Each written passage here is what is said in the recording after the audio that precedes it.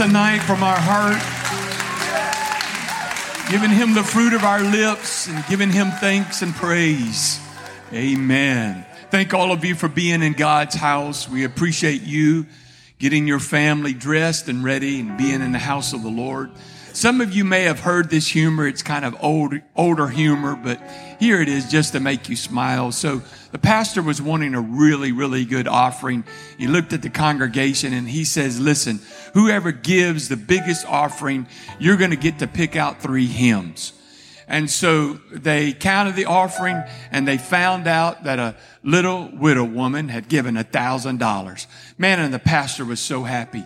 He called her up and he said, okay. He says, you get to pick out 3 hymns. She said, I'll take him, him, and him.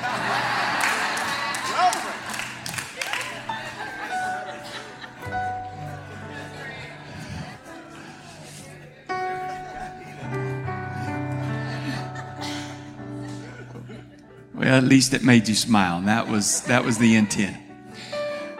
Tonight, what I want to talk about is getting back what we lack. All right. Getting back what we lack. Are you ready for God's word? Yes. Thank you. You can be seated. If I were to look at each and every one of you and we had some time together tonight after service, I think that I could ask all of us, is there something that you lack? And probably if we had 15 or 20 minutes after service, you would look at me and some of you would probably say, well, I'm lacking energy. I'm lacking a job. I'm lacking finances. I'm lacking creativity. I am lacking spontaneity.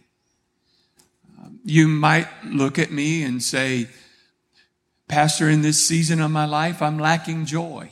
All right. I can tell you from the pulpit to the pew, every one of us at some point in our life have lacked something. All right. You may be living in a season of lack right now. Well, the good news is, according to the Word of God, I believe God's Word shows us how to get back what we lack. I don't know if you brought your Bible, and if you did, great. Turn to 1 Kings chapter 17 and look at verse 3. If you didn't bring your Bible, then just look up on the screen. I want to talk tonight about how to get back what you lack. 1 Kings 17 and 3. So the Lord said to Elijah, go east and hide in Kerith ravine, east of the Jordan. The Kerith brook will give you fresh water to drink. And I've commanded ravens to bring you food there every day. So Elijah obeyed what the Lord said to do, and he moved to the Kerith ravine and lived there. The next verse says that the birds brought him food each morning and evening, and he drank from the brook. But after a while, the brook dried up because there was no rain. I just want to bring the backstory to you on this. So at this particular time, King Ahab and Jezebel were rulers in Israel. This is very important. And because they were rulers in Israel, they led the people of Israel into pagan worship, into Baal worship, into idol worship. And all of Israel was participating in this idol worship. And after a long season, God eventually, his mercy ran out and he became frustrated with his people. And he told Elijah, the prophet, Elijah, I want you to go to King Ahab and Jezebel. And I want you to tell them that there is going to be no more rain upon the earth. And you may say, why would God withhold the rain? And I'm not sure because I'm not God. I'm going to just tell you what I think.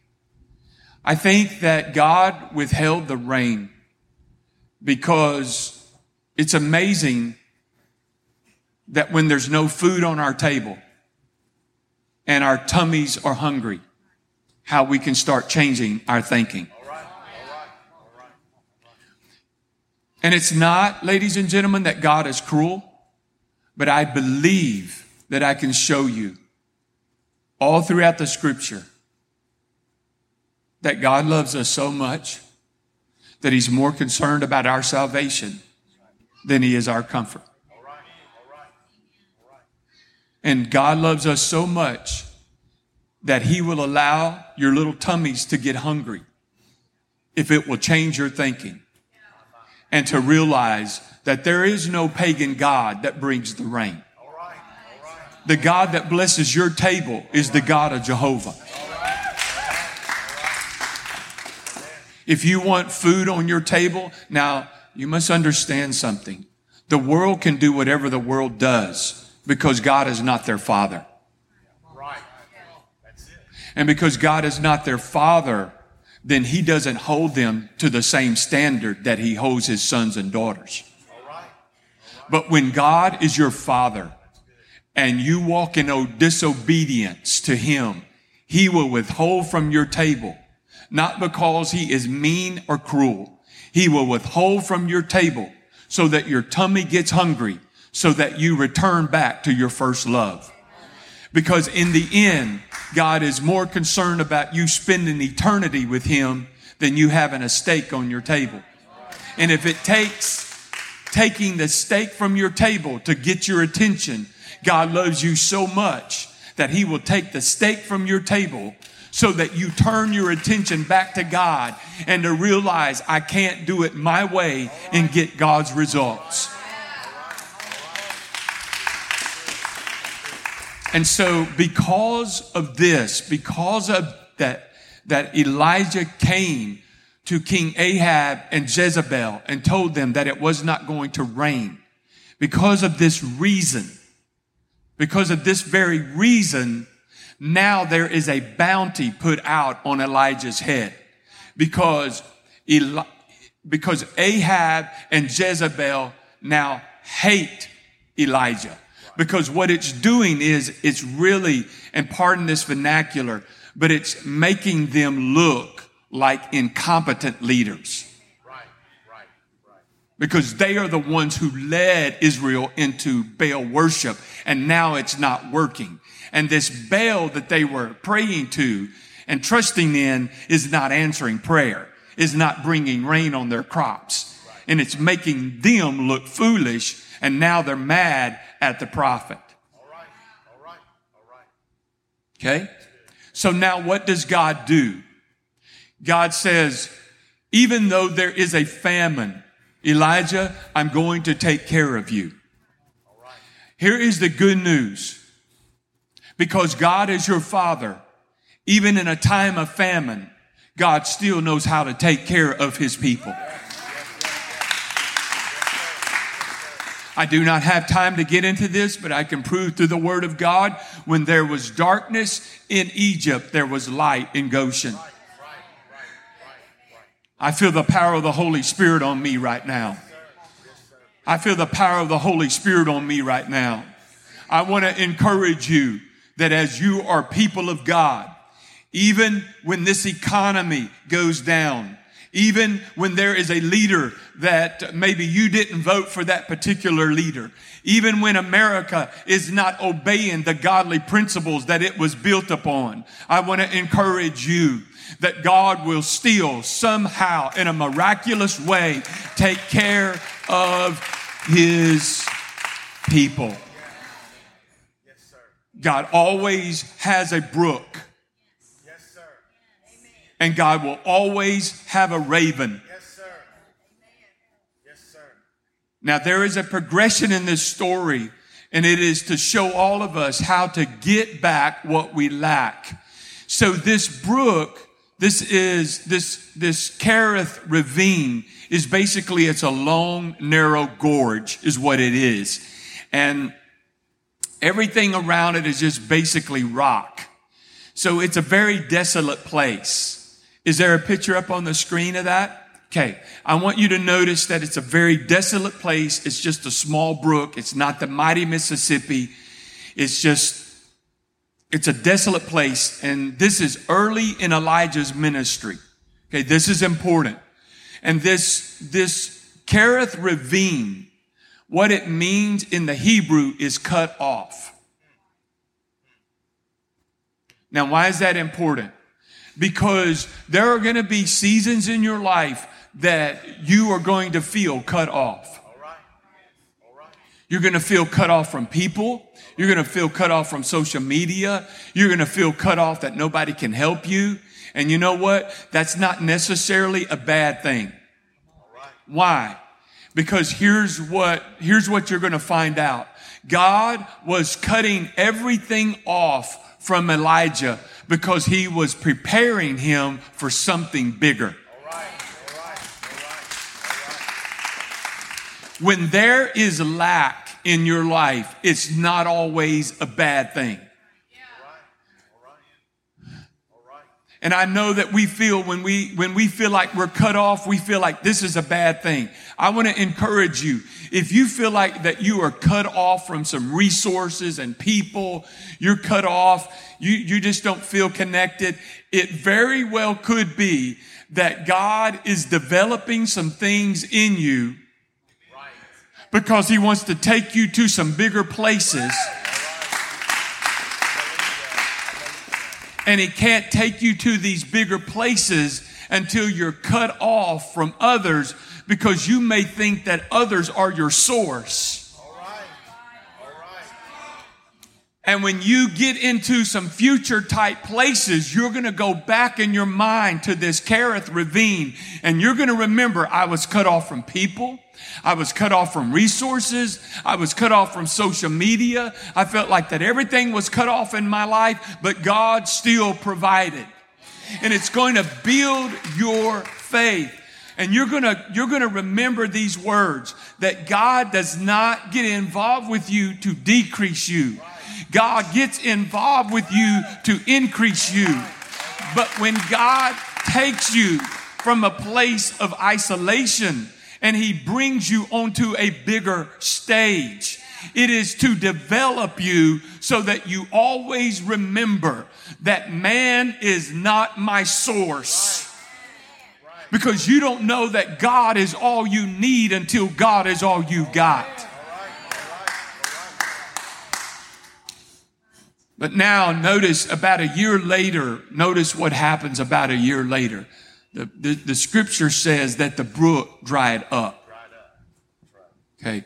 Now what happens, Pastor, when the brook dries up? What does that mean? It means that God is getting ready to move you to another place.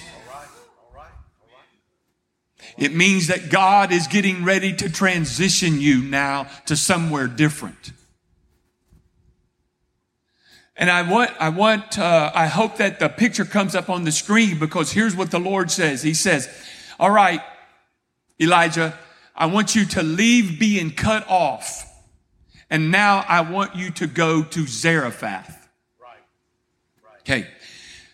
Now, hopefully a picture is going to come up and it's going to show you that the Kerith ravine is at the bottom and Zarephath is at the top. This is about a 100-mile journey for Elijah to walk. Now, here's the backstory that you got to understand. A year without rain, this little brook has dried up. So as he's walking this 100 miles, he's walking in dangerous territory because there is a bounty on his head from King Ahab and Jezebel, who is very upset at him and wants him destroyed and killed. He's walking this dangerous road where there is no water, but God has told him, the brook's dried up. I've done what I needed to do in you. Now I want you to leave the ravine and get on the road and go to Zarephath. A little study showed me that Zarephath is where Jezebel is from. So basically, probably, I don't know this, but probably what Elijah told God is this. God, Jezebel is from Zarephath. All of her family and friends are there. If you send me there, I'm a sitting duck.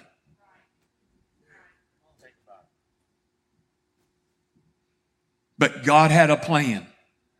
And what does that show me? It shows me this, that your path to a miracle is always through uncomfortable territory. All right. That's good. Your path to a miracle is always through uncomfortable territory. That's right. That's good. Does that make sense? Okay.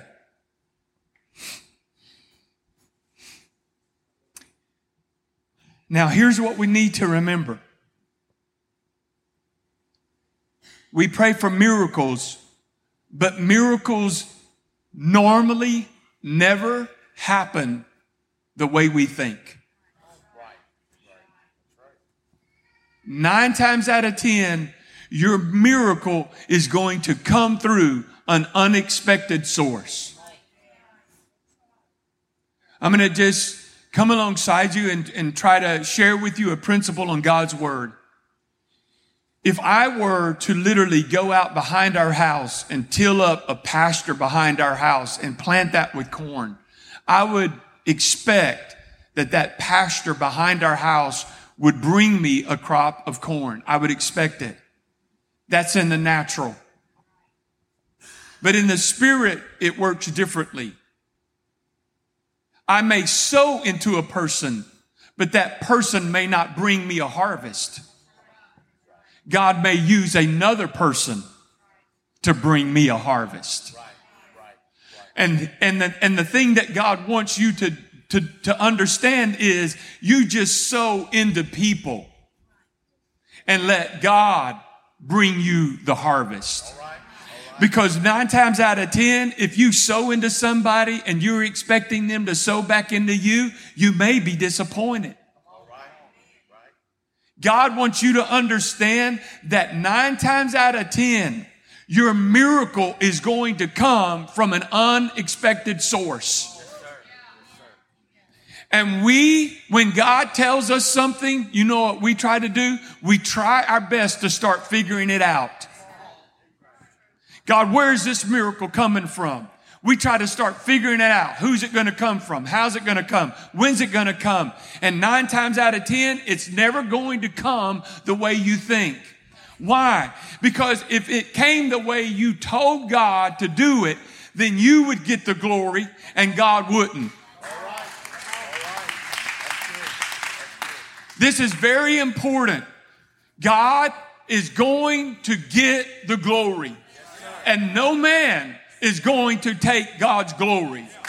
So even if you did figure out God's way that he was going to do it, he would change his way just so he would show you he doesn't have to do it your way. See, this is what happens, ladies and gentlemen. We try to start figuring things out. God said, Abraham, you're going to have a son. He's 75. You're going to be the father of a nation. He's now 99 and he doesn't have one son. So guess what? He has relationships with a lady that's not his wife. And basically God says, he basically tells God, here's your son. His name is Ishmael. And God says, no, that's not my son. That came from you. That didn't come from me.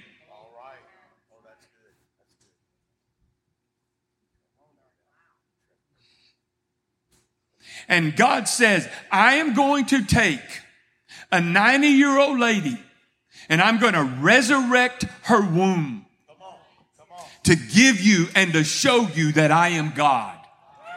And that with me, all things are possible. Now, if Sarah would have had Isaac at 20, we'd have said it's natural, it's common. That's what happens. But at 90, for her to have a child, it means that God had to literally resurrect her womb. I've come tonight with a word from the Lord. And here's what the Lord is wanting to speak through me to you. If God can resurrect a 90-year-old woman's womb, then he can resurrect your dead marriage. All right. All right. All right. If God can resurrect Jesus on the third day from a grave, then God can resurrect your job. God can resurrect some relationships. God, ladies and gentlemen, with God, all things are possible. But this miracle that is coming and this lack that is in your life, you have to understand that it is uncomfortable. You're going to have to go through some uncomfortable places to receive your miracle. I can show you through the scripture. Think about when Moses brought the children of Israel out of Egypt. Just to relate this story real quick. The Bible says that now Israel had left Egypt. Pharaoh is mad. He realizes what he's done. He gets his army, his chariots. They're chasing out after Israel. Israel now is at the Red Sea. They're backed into a corner. They literally have nowhere to go. God brings his cloud in between the two of them, brings the wind to roll back the sea. The people are walking on dry ground, and barely the last Israelite hits the other side of the shore, and now the cloud raises and Egypt is coming. That's scary, folks. We just relate that to a story, but if that had been us, you would have been scared. But that is the way God brought a miracle. Right. Think about David when he goes to Goliath.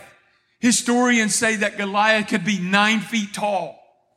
We just talked the story, but what if it was you going up against the man that was 9 feet tall, had all the spears and the swords and the shields, and now you're little old David. Just let's say you're 6 foot, you're still 3 foot shorter than this giant. And all you're coming out there with are 5 stones and a sling. It doesn't make sense. It's illogical. This is scary stuff. This is your life. And if God is not with you, you're fixing to look like a fool. Right. But once again, God is wanting to show that your miracle is going to be scary. But if you do it God's way, you're going to see God's hand in your life, and he is going to deliver you from your enemies. And when you walk through that, your faith is going to be built, because you're going to know, I couldn't have thought of this. I couldn't have made this happen. I couldn't have engineered this. This was nothing but God. And when you get on the other side, I'm going to tell you something. You're going to have a song of praise for how God does it. So, number one, your miracle. It's going to take you through some uncomfortable territory.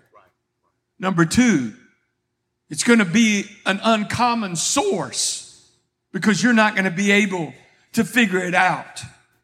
And then number three, this is very important. I want you to get this principle.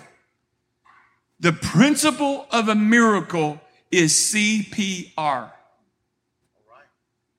This is a biblical pattern.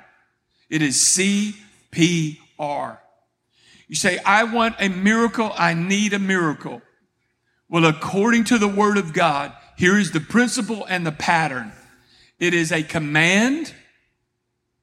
God gives you a command. Then he issues you a promise. And then you have to take the risk. Okay? I can show you this throughout the scripture. I'm going to give you a couple examples.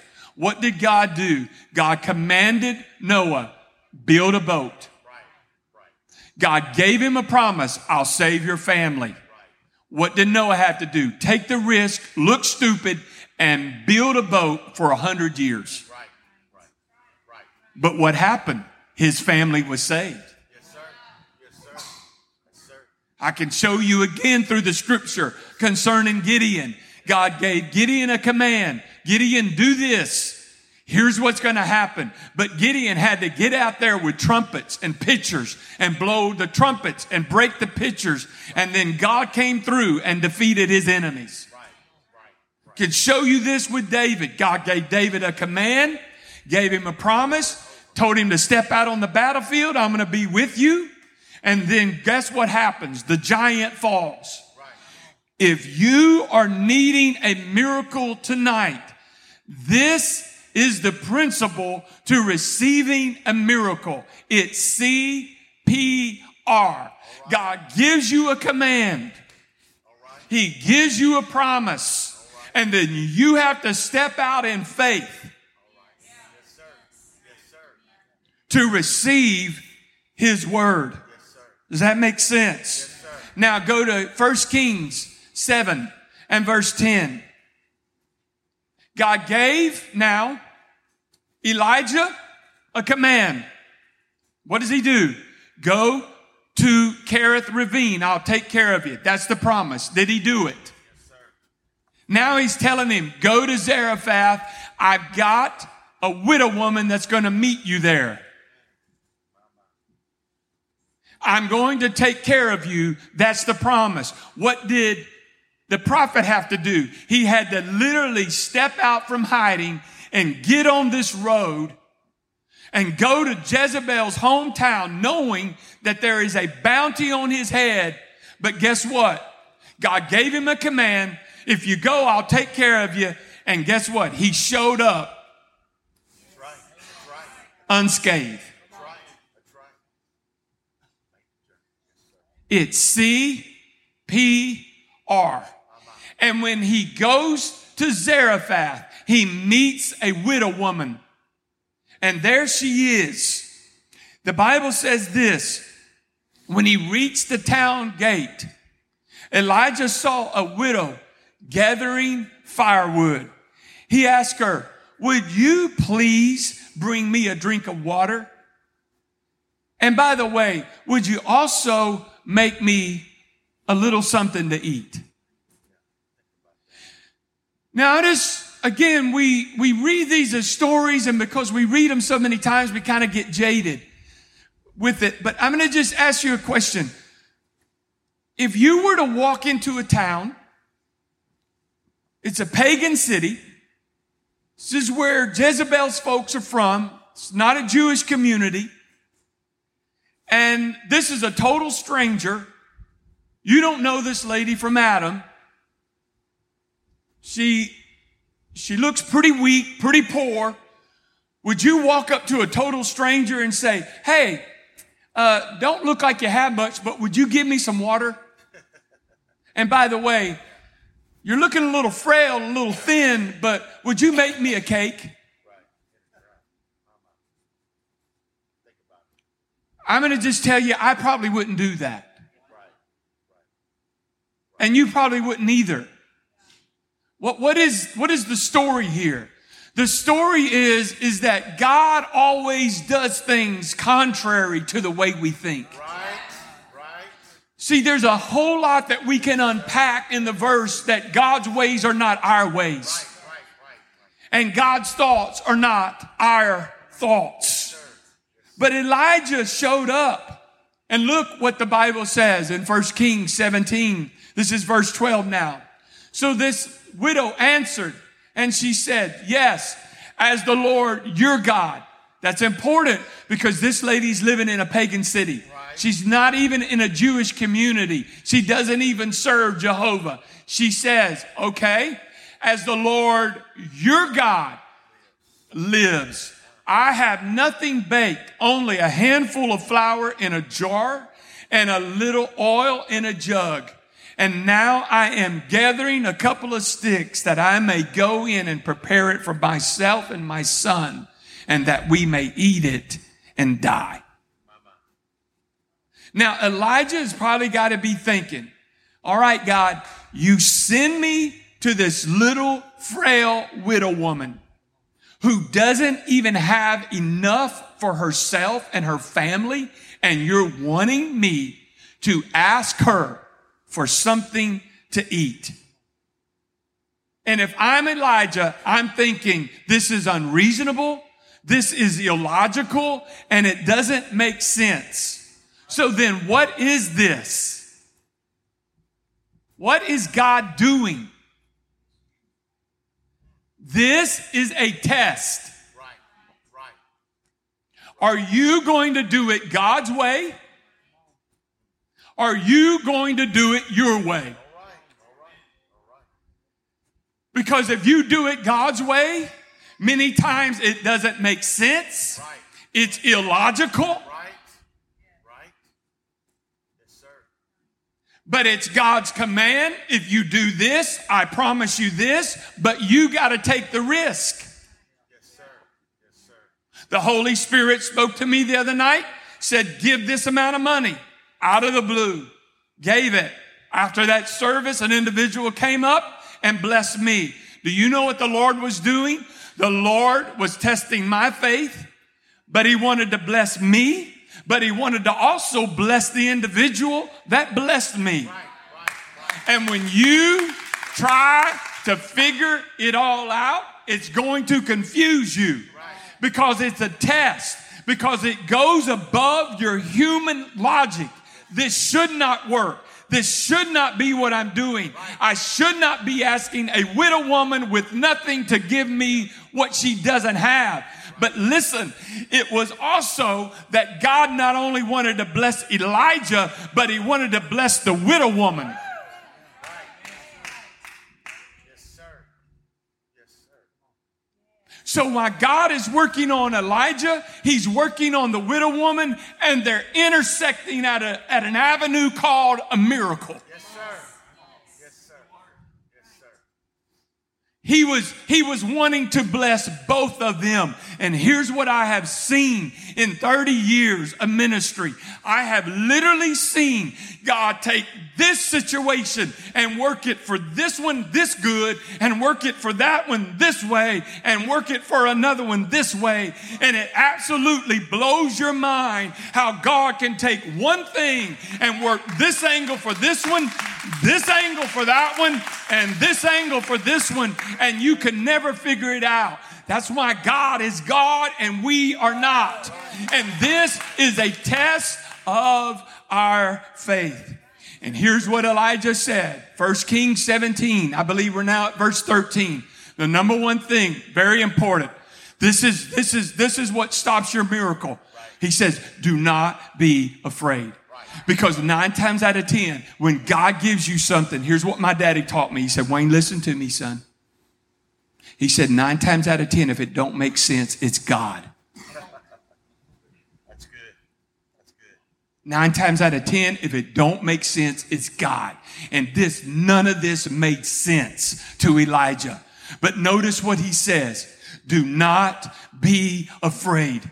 Because the enemy wants to put fear in your mind. When he tells you, give everything you got in your wallet, you act like, well, what am I going to do about tomorrow? You know what? It's a test. Are you going to obey me so I can bless you? Or are you going to hang on to what you got and then I can't bless anything? All right. It's a command. It's a promise. And then there is the risk of you obeying God. Here's what he says. Do not be afraid. And then he goes, go home and first make a small loaf of bread for me and bring it to me. Then cook something for yourself and your son. What is Elijah doing here?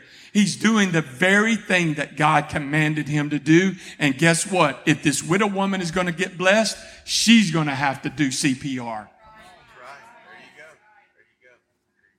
She's going to have to do exactly what Elijah is doing. She's going to have to obey. And she's going to put him first. And you say, God, you want my last meal? And the Lord is saying, yes. That's what I want. I want your very last meal. God, that doesn't make sense. No, it doesn't. But when I bless you, you're going to know that it wasn't you, that you didn't think of this, you didn't engineer this, you could have never made this happen, because I am going to get the glory. Because what I want, what it all comes down to, ladies and gentlemen, and this is the hardest thing for all of us Americans, here's what it all comes down to. God wants you to trust him. That's it. And we don't trust hardly anyone. Right. And then how can we trust a God that we have never seen? That's right. But it all comes down to that. God wants you to trust him. Right. Look at verse 16.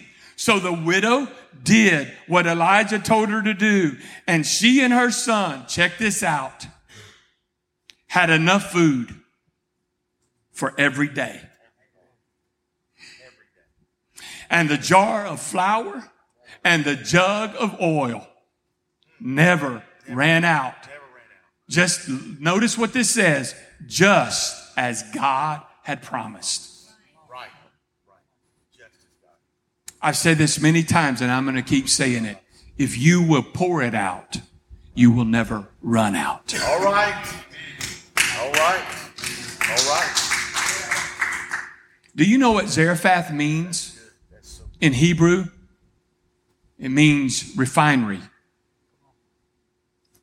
So now we've got the polar opposites. I'm going to show you how God works. Kerith Ravine in Hebrew means cut off. You're cut off. You're in a time where God's developing you for bigger things. He takes him out of that and says, leave the ravine and get on the road. Go to Zarephath. Zarephath means refinery. Do you know what refinery means? It means heat and pressure. Because here's what God will do. God will subtract from you, but God will also add to you. All right. And what the heat is doing is God allows the heat to begin to melt away the impurities out of your life. And you get to the place in the heat and in the pressure where you're asking, hey, I'm lacking energy. I'm lacking resources. I'm lacking a job. I'm needing a spouse. I'm needing this in my life. What is God doing? God is showing to you once again that he's reducing things in your life so that your motives become pure, so that he is now your source. And you realize that Jehovah Jireh is my provider. I thank God for the government. I thank God for the job. I thank God for the resources. But at the end of the day, it's God that is my source. Can I get a witness in this house? And that is what God is trying to get us to understand. And you say, Pastor, what happens when I feel like that I have run out of resources? You need to remember these three things as I wrap it up. Number one, whatever I need more of, give what I have to God. Okay. Now, I don't want it to get tight in here. Please don't think I'm going to receive an offering. I am not. I'm going to teach you a principle based off of God's word. If you are wanting a miracle, if you are needing a miracle, then you need to understand several things. Number one, whatever you want and need more of, you give it away. Think about this. This little widow woman was fixing to die anyway. Why not give it to God? Right. You mean God is asking you to give $5? Is $5 enough to pay your light bill? Is it enough to pay your doctor bill? Is it enough to pay your house note? No. Then why not go ahead and obey God and give that $5? It's not enough to sustain you anyway. But God could bless that $5 and bless you back with 500. It's just a test. Do you trust him more than you trust yourself and the almighty dollar? So she gave away really what she didn't have. See, there's a myth that says we can't afford to give. I just want to say that we can always choose to be generous. Even if you can't give $1, you can still be generous with encouragement, with a smile, Right. with a hug, Right. with a I love you. We can always be generous. God wants us to be generous. Why? Because it teaches us about faith. Ladies and gentlemen, as I wrap this up, may I have your attention, please? God doesn't need anything from us. That's right. That's right. He doesn't. That's right. I don't want to hurt your feelings, but he doesn't need your money. Right. Right. He owns it all. Right. Where do you get that? The Bible says the silver and gold all belong to him. He owns the cattle on 1,000 hills. God doesn't need your money. God doesn't need your resources. God really needs nothing from us. Then what is God doing? He is trying to get us to stop trusting in ourselves and start trusting in him. Right. He's teaching us to trust him. And we think that it is the amount that we give that he looks at. It's really not. It's the amount that we have left. Oh, that's good. That's good. Okay? I'm going to just quote you a quick scripture. The Bible says that the little widow woman, this is a different widow woman, but she came and she gave her mite.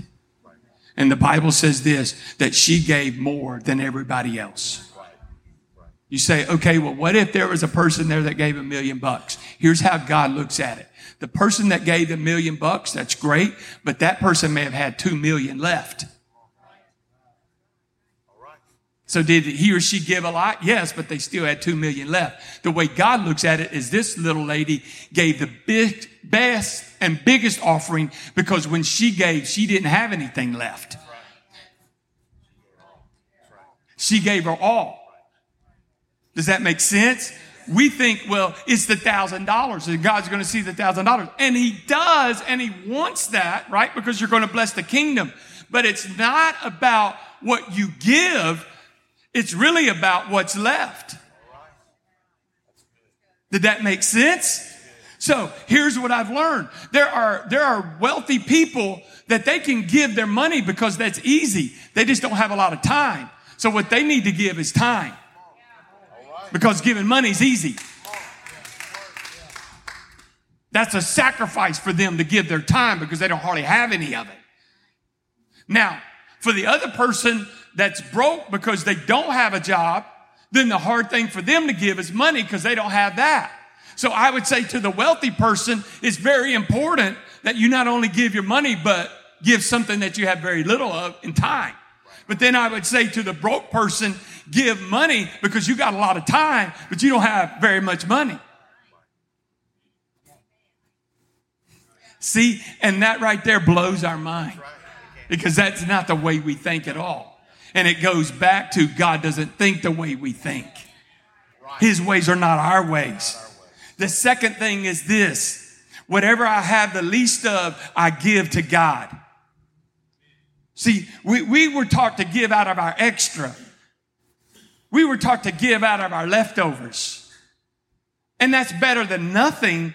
But God says if you want a miracle, then give when you really want to hold on to it. All right. All right. Make sense? Yes, sir. Here's the third thing that you need to remember. I don't give to get a blessing. I give to be a blessing. Yes, sir. Would you stand with me?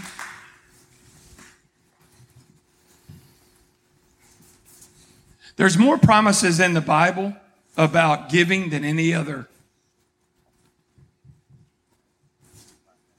There's more promises in the Bible about giving than anything else. Why? Because God is wanting us to go back to CPR. When I give the command, I'll give you a promise. But you got to take the risk to trust me. Say, I need a miracle, Pastor. I need a miracle. Okay? If you need a miracle, then remember this. Where God guides, God provides. All right. All right. All right. Remember this. I must trust God every day. My miracle is going to take me through some uncomfortable territory. My miracle is going to come from a source that most likely I'm not even looking at, not even thinking about. And my miracle will come from obeying his command, trusting his promises, and taking the risk. Here's the promise. My God shall supply all my need according to his riches in Christ Jesus. The Bible doesn't say God shall supply all my greeds. God didn't promise you a $9 million house and a Bentley car. I'm not against the Bentley. I'm not against a $1 million house or a $9 million house. What I'm telling you is don't put in that word greeds for needs. God is all about his kingdom. And when he blesses you, you need to remember, it's not so you can have 1,000 pair of shoes. It's so that you can be a blessing. If you need a miracle, this is the blueprint for a miracle. If you don't know Jesus in this room tonight, if you don't know Jesus, and I know I'm talking to a bunch of mature believers, but if you don't know Jesus in this room tonight, I just want to tell you